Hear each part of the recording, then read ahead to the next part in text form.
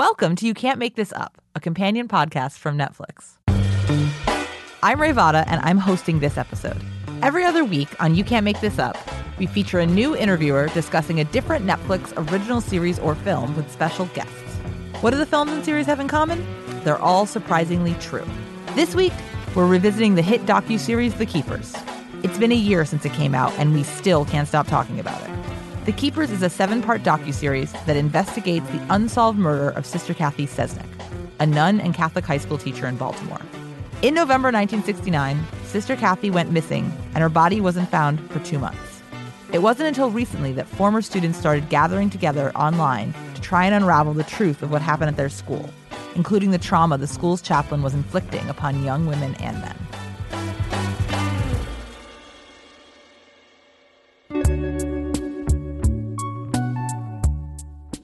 Jean Wehner, one of the survivors of this story, joins director Ryan White and Kelly McEvers of NPR's Embedded. We highly recommend you watch The Keepers before listening to this episode.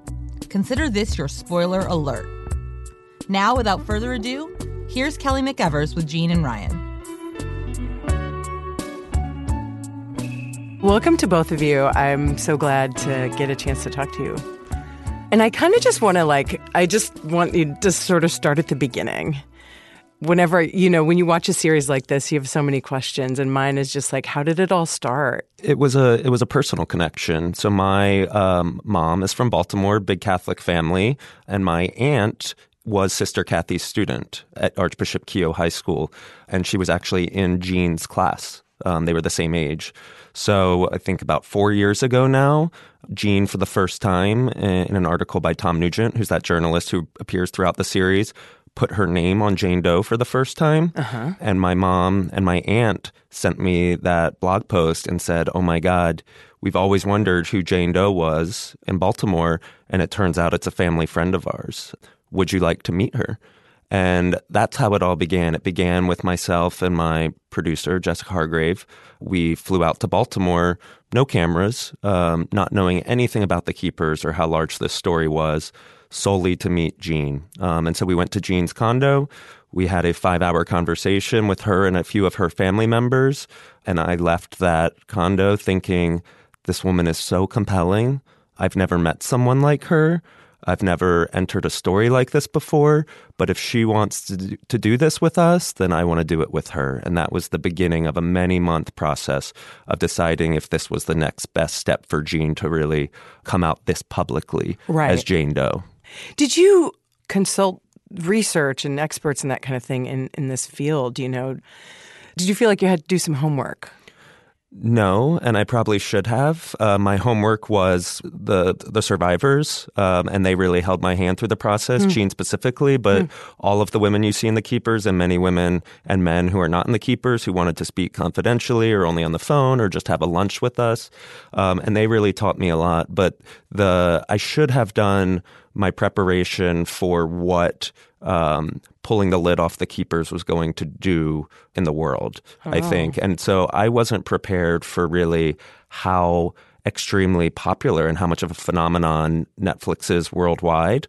And so I'd been so tunnel visioned in making The Keepers and invested in these personal stories of the women who survived Maskell's abuse and Sister Cathy's story that once The Keepers came out, it was and I'm talking hours after The Keepers came out, it was a nauseating experience, feeling the flood of people coming in with their own stories from all over the world, their stories of abuse who were touched by The Keepers, touched by Jean's story in some way and wanted to share their own. And that was my very ill-prepared way of the series coming out. And then we began contacting a lot of experts saying, how do we handle all these people with their own personal stories that we can't possibly tell? Yeah.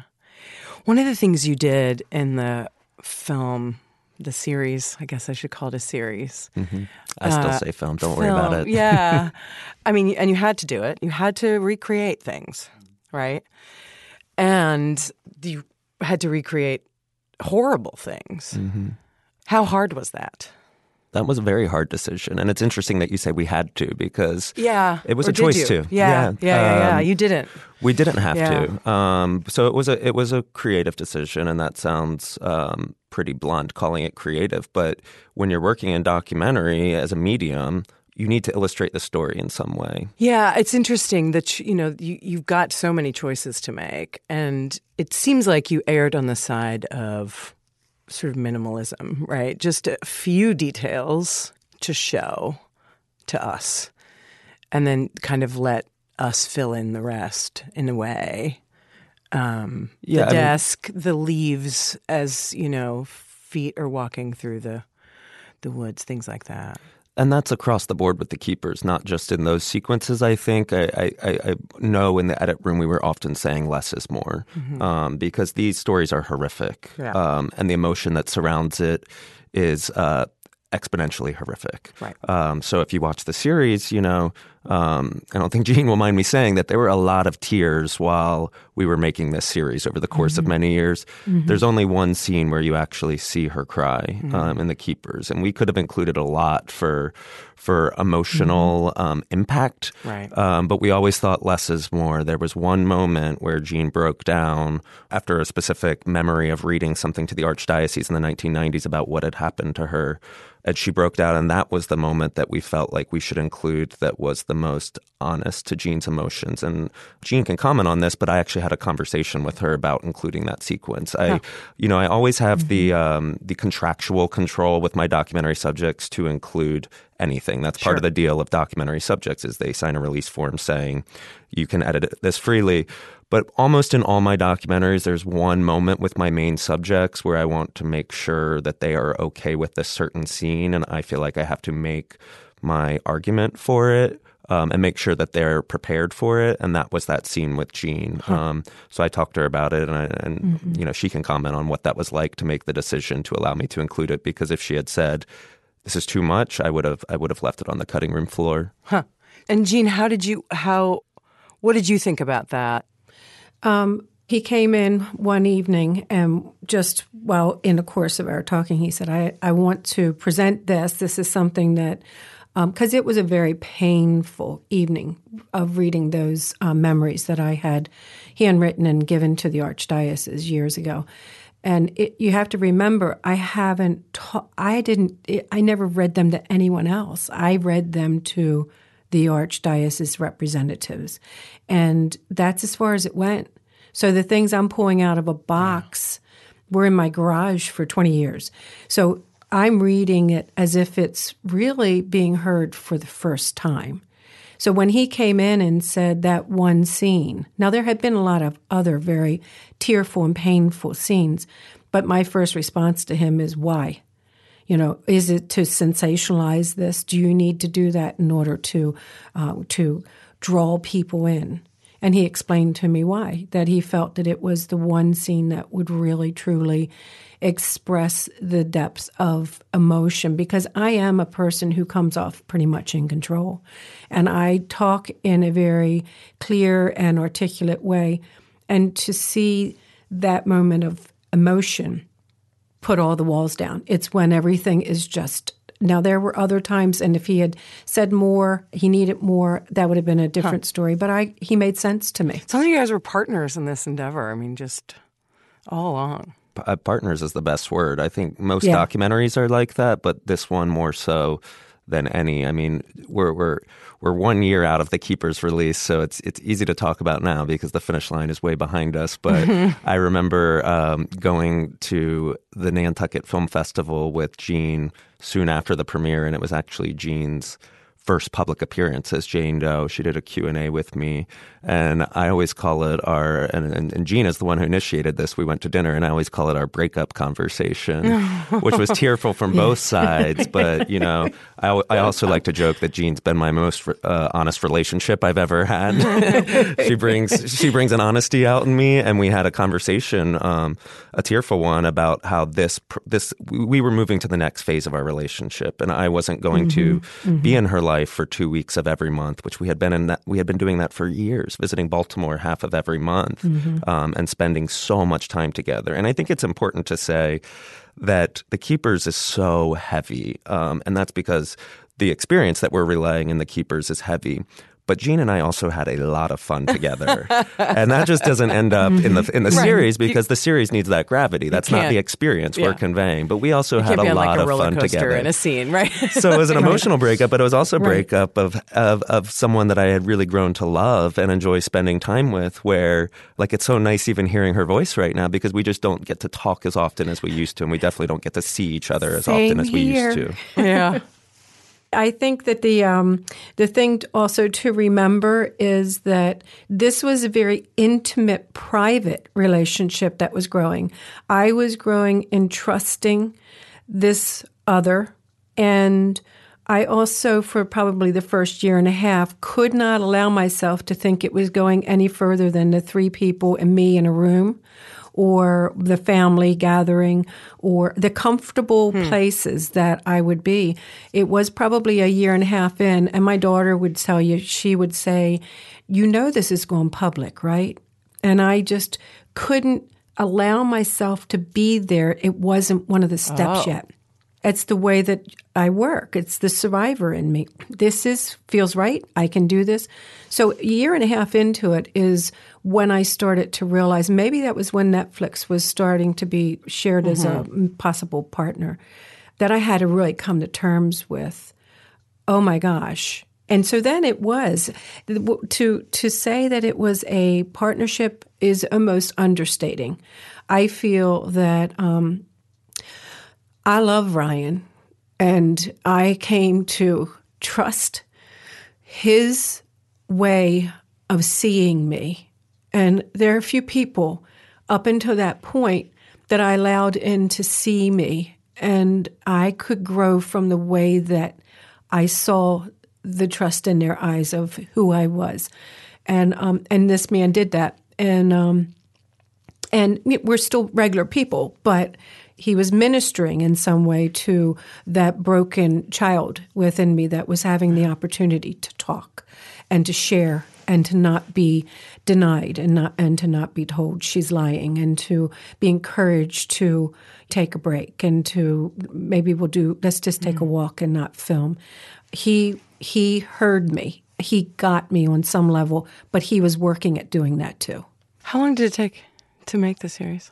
I think it's about 3 years from beginning to end. I'm sure anyone who's watched it, the first question they have is, what's happened in the case, and I know Gemma's probably going to speak to this too, but, what's happened since the release?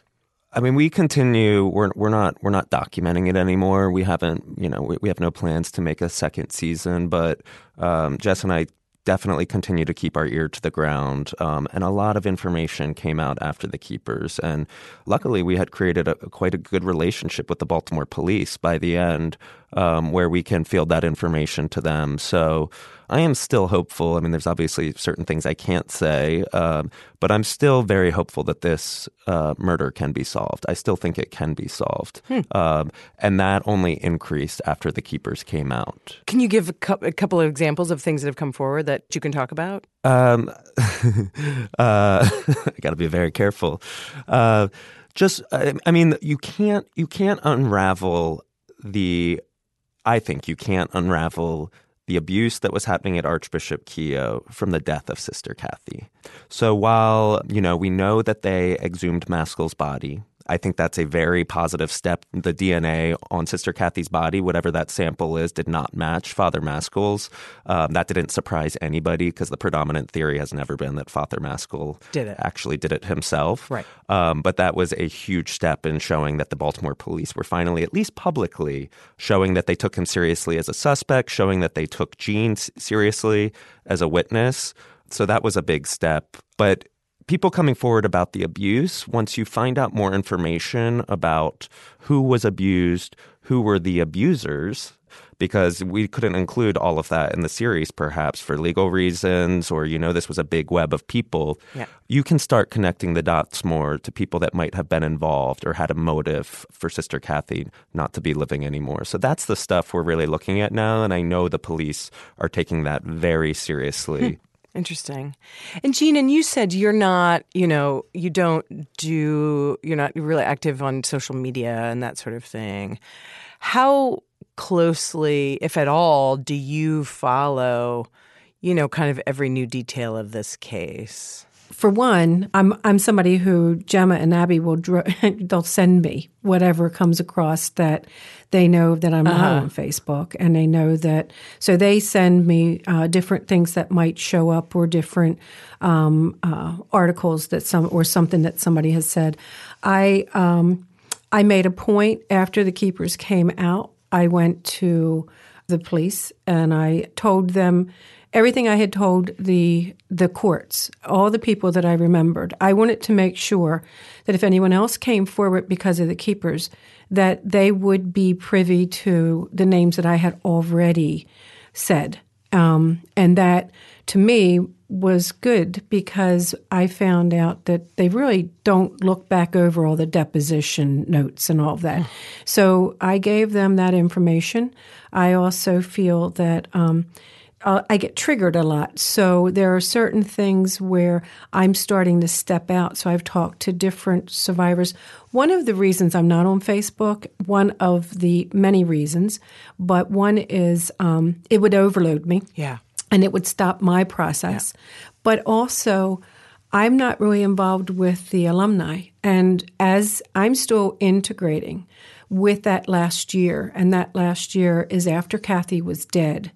And I know not just me, I'm sure other girls in that school now have been threatened. Their life has been threatened because of that. And we did whatever we were told. And if you can imagine being in a situation where you need to embrace a part of you that for so many years you denied, you believed that you were what they told you were. So what happens now is I slowly am stepping out. I am giving different talks, and then I get responses back from people that I hear then a little bit more what is going on. And then I move out a little bit more, and then I get something back, and then I move out. So I'm kind of in that step-by-step still. Well, kind of the way life goes, it sounds. Yes. It's so interesting how you I think it's just how self-aware you are. You sort of step in and you kind of calibrate it. You know when it starts to be a bit much. Yeah, well, and that's part of the healing too, Kelly. I'm really speaking to other survivors and other victims right now that it's not easy. And I have had people over the year want to know, how did I do it, or want me to coach them, or want, there's as if I saw the light at the end of the tunnel and they want to know, how did I get there? And the truth is that we're all individual and we all survive differently. Right. And I can't tell you why I'm sitting here and that I'm not dead like maybe another victim who that's as far as they could go with it. But I do feel that when I think of the Keepers, I would not be sitting here talking. I would not have been able to say the things that really matter to other survivors and other victims. I believe that with Netflix, this came out May 19th, and then by October of 2017, the Me Too movement started. I believe that the Keepers was an extremely powerful in being part of that foundation. There were other things, the Women's, March and all of that, but this was powerful.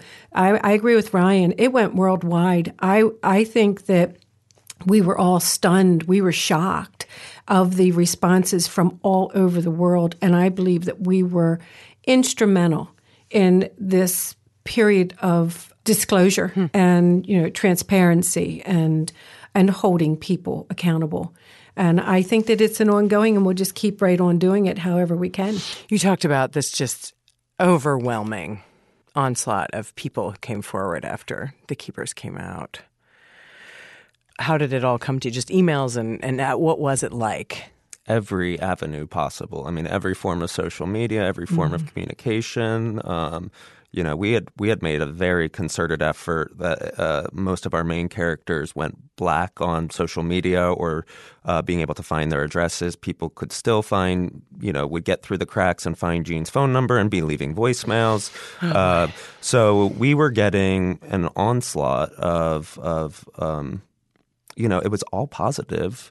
Very little of it was negative, minus the archdiocese side, which we can talk about later. Okay. But from the personal reactions, they were all positive. But that really, I think, hurts you when you can't be a part of telling all these people's stories. So that you would get the most heartfelt personal sagas from someone's life in a city, in a country that you've barely ever heard of, saying, would you come document my story? The same thing happened to me. And so we were rattled. And, that first weekend, I spent the entire weekend physically ill, vomiting, because I was so unprepared, I think. I'd been so tunnel visioning getting the keepers to the finish line. Yeah. And then it felt like you pulled the lid off of so much pain around the world. Right. And you had to ask yourself, is this a good thing?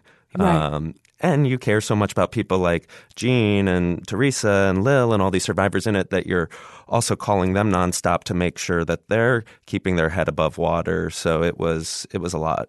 Yeah, and I would say that it was more like pulling this scab off of the wound. This is a deep, deep wound. It's systemic. It is unacceptable, and yet it is so accepted. And so I think it's just what the keepers did was pull a scab off of the wound, and I expected it to come out like pain, like people hurting me, people saying I'm lying, doing all the things I was told they would do, and I was overwhelmed with how accepting and loving and connected and supportive everyone was. And it was shocking. Don't you think, Ryan, it was just shocking. It was like you couldn't get your head around that this is real. This is real. These are real people. It was powerful, it was shocking, and it did take time to digest it, to somehow stand in it. I felt like I was kind of thrown for a while. That is how I heard about the series. It was like a relative who was like, saw it and then had a story, and then there was like, went searching in a database, and like, you know what I mean? It just like prompted action, and then it was just like all of a sudden you couldn't not be talking about it, it seemed like. Mm-hmm. Well, Kelly, it's interesting with myself not being on Facebook or the social media. You would think, so some of that is comforting, but the other part is I'd be walking somewhere, and all of a sudden someone across the hall would yell, "Jean!" Oh. And you look, and you're like, when you share the depth of a wound like that, and you do it not because you want to talk about the pain and the suffering, but you do it because you know that it's going to help others. It really does. And I was in the space outside of, kind of getting my feet back under me. People would just come. They come right up. It's heart to heart. It is the biggest hug you can imagine. They're saying in my ear some sweet nothing, as if they are a long-lost lover.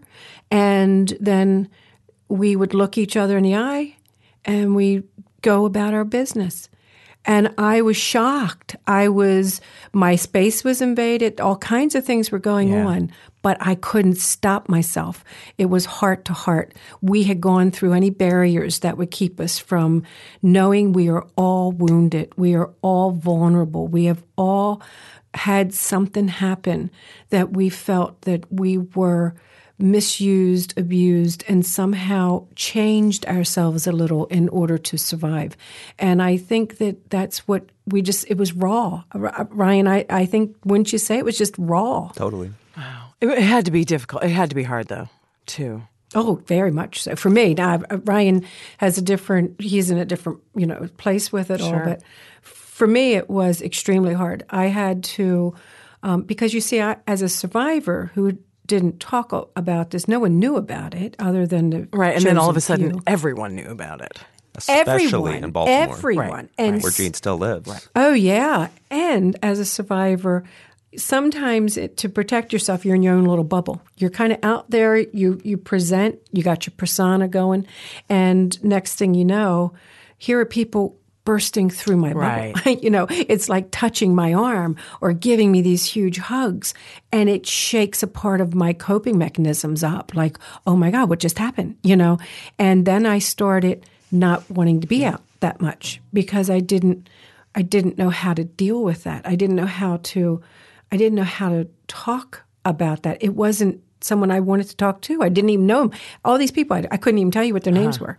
It was very hard. I think it was very hard. And probably all of the survivors would say the same, you know, who were in the Keepers, I think. Yeah, it's almost as if this willingness to be vulnerable and be public in that space, the series, is one thing, but then people see you and they expect that you know, it's going to be like that all the time. You know, you're like, I just want to go to the grocery store. You know, It must be. Well, they think they know you. I mean, now it is, and we all value feeling like, don't think you know me, you know. I mean, so it's like to be in the grocery store and just to have somebody come up next to you and over yogurt, you know. Yeah. Excuse me, you're Jean, aren't you?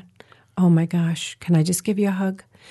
You know, I'm standing in a liquor store of all things, getting my red wine, and as I am reaching in my wallet to pay, this woman is standing next to me, and she's like, "You're Jean, aren't you?" And I was like, "Yes." And she said, "I could tell by your hair." You know, I was like, "Oh my gosh, you know, can I give you a hug? That's all I want is just a hug." I'm like, and I, you know, okay. Oh boy, that's a whole lot. But you know what? It's been all worth it. Kelly, I need to say that this is just a sign that people are hungry. They're so hungry. They're not hungry for the stories. They don't want all those details. We got that bombarding us. They're hungry for truth. They're hungry for people who are willing to be vulnerable, people who are willing to say, I don't know. You know, I got all kinds of questions. Why didn't you tell anyone? I don't know. I'm still working on that in therapy. I don't know. You know, I mean, it's like, and to have that impact on me, like, I don't know. I ask myself the same question. That must mean I should have an answer. Well, people were starting to understand that this is extremely murky. And as Ryan has said, you can't separate the abuse and the murder because they are all intertwined. So you've got a whole lot more murk. It's a whole lot more weediness. And we're still working on it. I think a lot of us are doing pretty good, but it's a lot of work and it's worth it. There's something heartening about the fact that people respond so well to something that isn't clear cut, doesn't tie up in a bow, you know, that is murky. That people are open to that and responsive to that. We used to joke that our tagline for The Keepers was going to be, "The Keepers, there will be no answers." Right, exactly. Just in case. Yeah. I'm wondering if people would respond to that because, you know, we were in the wake of The Jinx and Making a Murder, The Jinx, which was on HBO, and then Making a Murder, which was on Netflix. And I was really blown away that people were willing to go into The Keepers with an open mind and end it with an open mind, feeling like they'd still gone on a journey. And I think that's because of people like Jean. Yeah. You mentioned the Archdiocese and their response after the series came out. What was it? That was the most shocking response of all was, you know, the moment The Keepers came out, the Archdiocese had this campaign, the social media campaign. I think they had a hashtag called The Keepers Untold. Really? They posted this GIF on Twitter that said like spoiler alert, and then linked to the article where Maskell's DNA did not match, as if they were proud that Father Maskell had not had a DNA sample on Sister Kathy's body. I don't know why somebody from the Archdiocese of Baltimore wasn't fired for the way they came out against The Keepers. They curbed it really fast and they apologized for their reaction. I mean, they hadn't even seen the series and they came out aggressively. We've never heard a response from the Vatican about The Keepers or even anyone above the Archdiocese of Baltimore. As far as I know, nobody from that institution has weighed in about it. It's been totally insular to the archdiocese that exists in Baltimore. But what we have seen, which has been very heartening, is Catholics in Baltimore got angry. That's what remessaged it. So when they started this ridiculous Twitter campaign going after our series, going after the survivors, it was the Catholics that were responding and bombarding their Twitter page, bombarding their Facebook page saying, this is horrifying how you are reacting to this series. Did you even watch it? This is not funny to release Maskell's DNA record. And then they started deleting things and apologized. But I'm still shocked no one was ever fired at the Archdiocese of Baltimore for how they came out about the keepers. So there wasn't like direct communication with you? No, we had direct communication while we were making the series where I tried to get them to go on the record, and they repeatedly denied that. And I tried afterwards, there was a petition incited by the popularity of the keepers, one of those change.org positions where I think like over 65,000 people signed a petition asking the Archdiocese of Baltimore to make public the records on Father Maskell. They still deny doing that. So everything was indirect after the keepers came out. There was no point for me to communicate with them directly anymore. I had tried that all through the series. And then when the public was so incensed by it and just wanted transparency and the Archdiocese continued to stonewall the process, they're never going to release those records. There's nothing that's going to make them release those records. There's nothing. Everything happens behind closed doors, including those mediations, which they then come out and twist the words of the survivors. There's no way that they're ever going to come out with that transparency. So that's not my goal anymore. I tried in making the series to make them transparent. My goal now is to just make sure that the keepers has an impact and the survivors are being heard and that their words are not being twisted publicly, because that does make me angry. Jean, you said you go and talk to sometimes to other survivors. And you said that you mainly tell them that it's different for everyone, right? When they ask you, how did you do it? Well, and I don't do that a lot. I do it more through talks that I'm giving. So I speak to groups or to the ones that I've discerned feels right. And I've said it to some people who have kind of gotten the opportunity to say, how did you do it? And there is no answer. There's no answer. I can't tell you how I did it. I can tell you that I'm this far, but I can't tell you how I did it, Yeah. I can tell you there's a lot of tools out there. I can say that I'm a firm believer in psychotherapy. I'm a firm believer in the deeper, more intense work that you do within yourself through meditation and through journaling and through, the tools that can be used and that might need a mentor or someone who is guiding you. The main thing is to find those people and to find them and to work a step at a time with them. And I do think that the grassroots group, which I think Abby and Gemma were a big part of pulling together through the Facebook group. As much as I'm not on it, Kelly, my heart is a part of it. And my spirit soars because they were the beginning of church for me. After what happened 20-some years ago, that was church. They believed, they encouraged, they called forth, they supported. All of what they have done was what I would say, if I were asked, church is about. I guess sort of the question, the kind of a final question I want to ask is, people who've watched the series and probably people who are listening, people who've lived through things themselves, as you found, right, with this just insane response, so many people telling their stories. What would you want survivors? I mean, you talked about the tools you have and how you don't totally know how you got through it, which is interesting. But what would you want survivors to know? What do you think what do you think is if you could have a conversation with all of them, what would you want them to know? For one, I would want them to know that they're not alone, because usually when there is an abusive situation, no matter how quick it is and no matter how quiet it is and no matter how private it is, the biggest thing that happens is you think that you're the only one that's ever experienced that or that this was something you did. So it does feel very singular. But I would say, no, you're not alone, and that find those that you can talk to.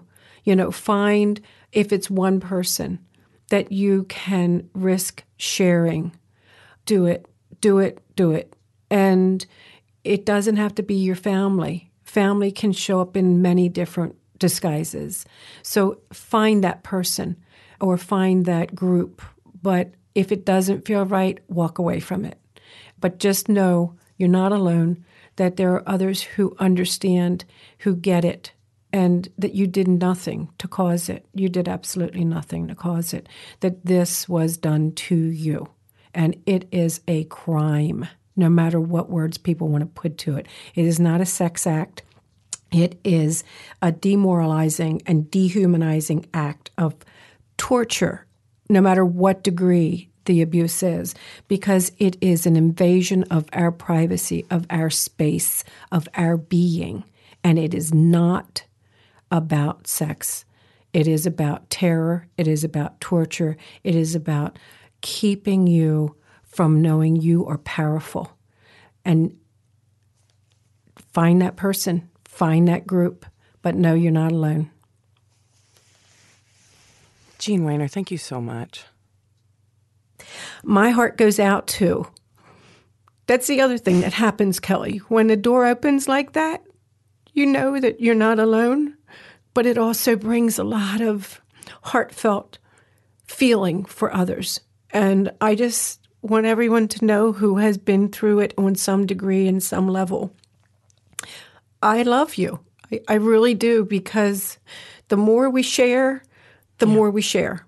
So you share with someone, and then they share with someone, and then they share with someone. And I'll be honest with you, you don't see it from the powers that be. I'm not getting on, the archdiocese they're not putting out a public statement that we have something that we need to apologize for. We need to work. We're not getting it from the powers. We're getting it from each other and from those supports that we have in place. So keep up. Keep on keeping on, guys out there, guys and gals, and just we're doing it. We're doing it. And I'm a me too. We're doing it thanks to you. Really, seriously, thank you again and again for talking and sharing your story. And Ryan White, thanks to you. Oh, thank you. And thank you, Jean, for sharing. It was so nice to get to hear your voice for another hour. Oh, I miss you, Ryan. Miss you. That was Kelly McEvers with Jean Weiner and Ryan White talking about The Keepers 1 year later. One of the most inspiring parts of The Keepers was watching former students come together to investigate a case that had gone cold. At the center of that investigation were Gemma Hoskins and Abby Schaub. Gemma joins us now to discuss how life has changed since Netflix aired The Keepers. Leading up to it, I was very confident that it would be impactful, but not the way it's had an impact at this point. My name is Gemma Hoskins, and I'm a retired teacher from the Baltimore area, and Sister Kathy Sesnick was my teacher when I was at Keough in the 60s and 70s.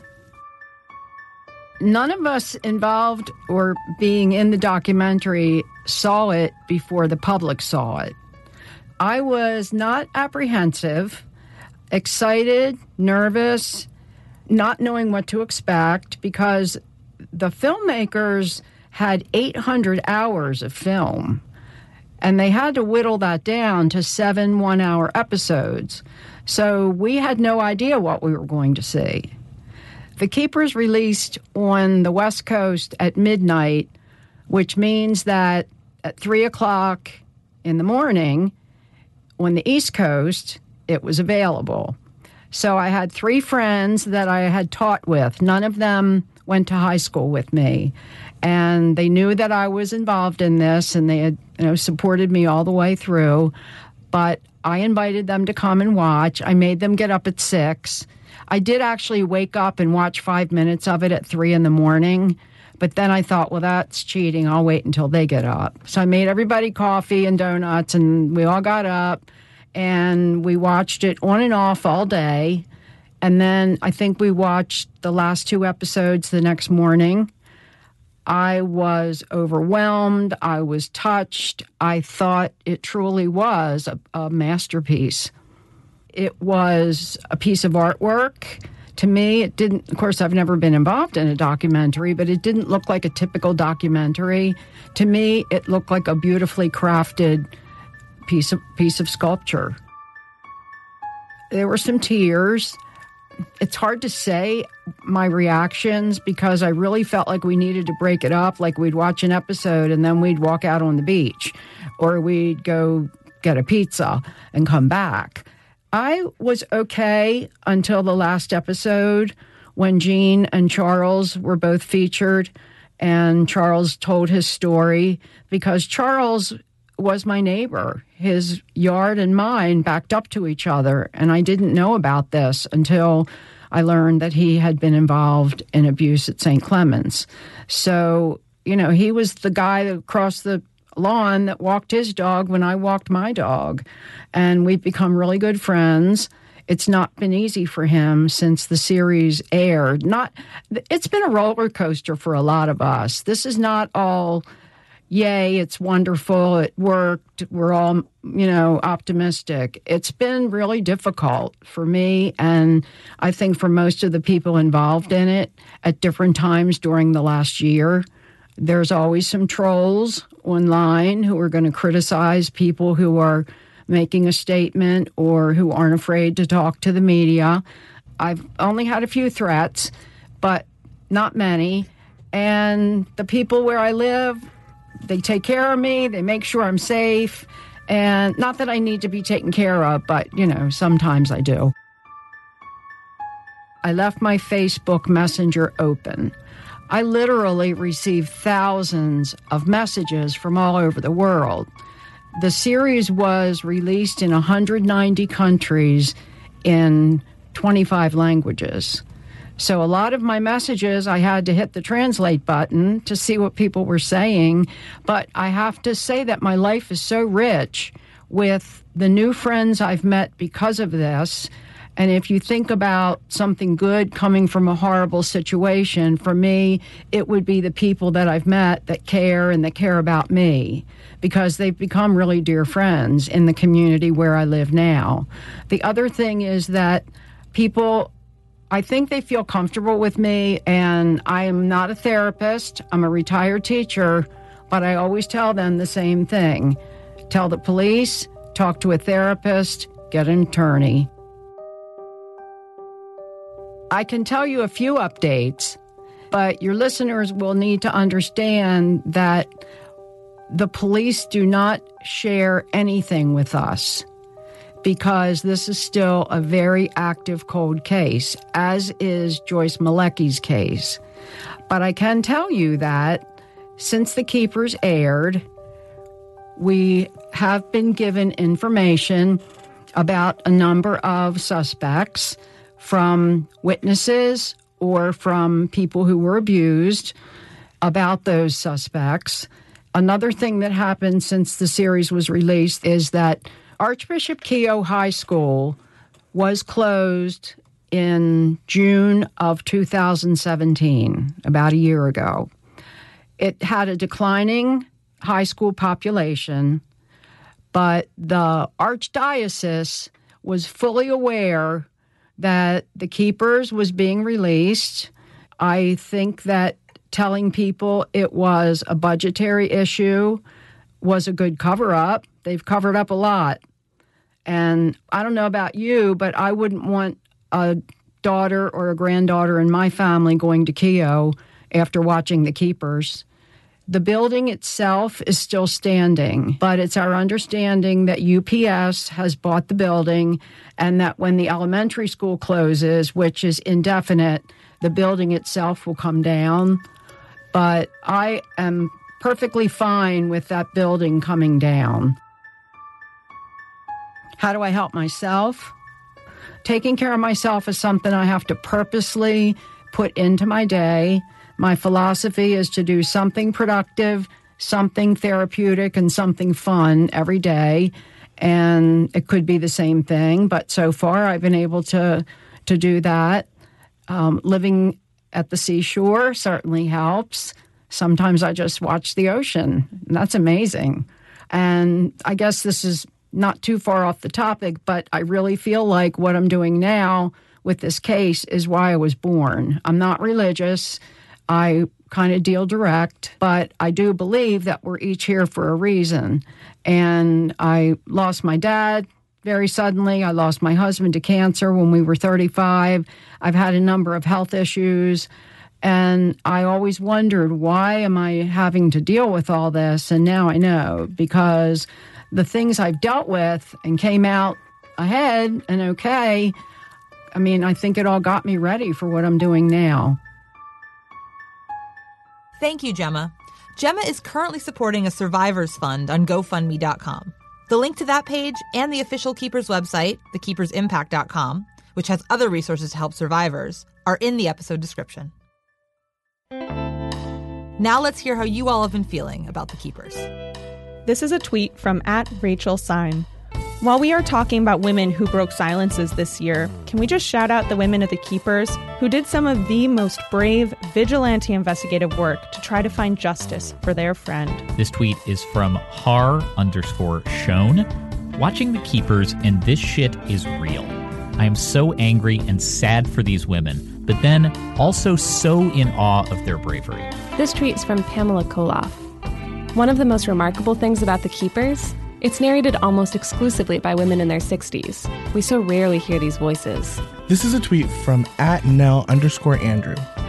Oh my God, the Keepers. Only one more episode to go, and for me, this might be one of the best true crime docs of the last decade. If you want to share your thoughts on any upcoming shows, make sure to find us on Twitter @Can'tMakeThisUp or on Facebook @YouCan'tMakeThisUp Netflix. Now, before we go, there's still one thing we need to do. Here on You Can't Make This Up, we have a segment we like to call What You Watchin'? It's where we find out what the people who make these original Netflix shows like to watch on Netflix. Did you know you're listening to a Netflix podcast from Netflix? Let's hear what the Keepers director Ryan White and one of the series characters, Gemma Hoskins, are watching on, you guessed it, Netflix. I just watched Godless, Oh, which I thought was incredible. okay. And I watched Ozark. Oh my gosh. I have done, let's see. I started watching Flint Town. I watched, what's the one? Oh gosh, now you're putting me on the spot because I watch Netflix every night and I can't come up with anything. I'm a documentary freak and a true crime freak. And that's it for this week's episode. We'll be back next Wednesday with a new series for you to dig into. You can find this show on Apple Podcasts, Stitcher, Google Play, Spotify, and wherever else you get your podcasts. Make sure to subscribe, rate, review, tell your friends, tell your parents, tell your dog. You know the drill. Our music is by Hansdale Sue. This is You Can't Make This Up. I'm Ray Vada, and thanks for listening.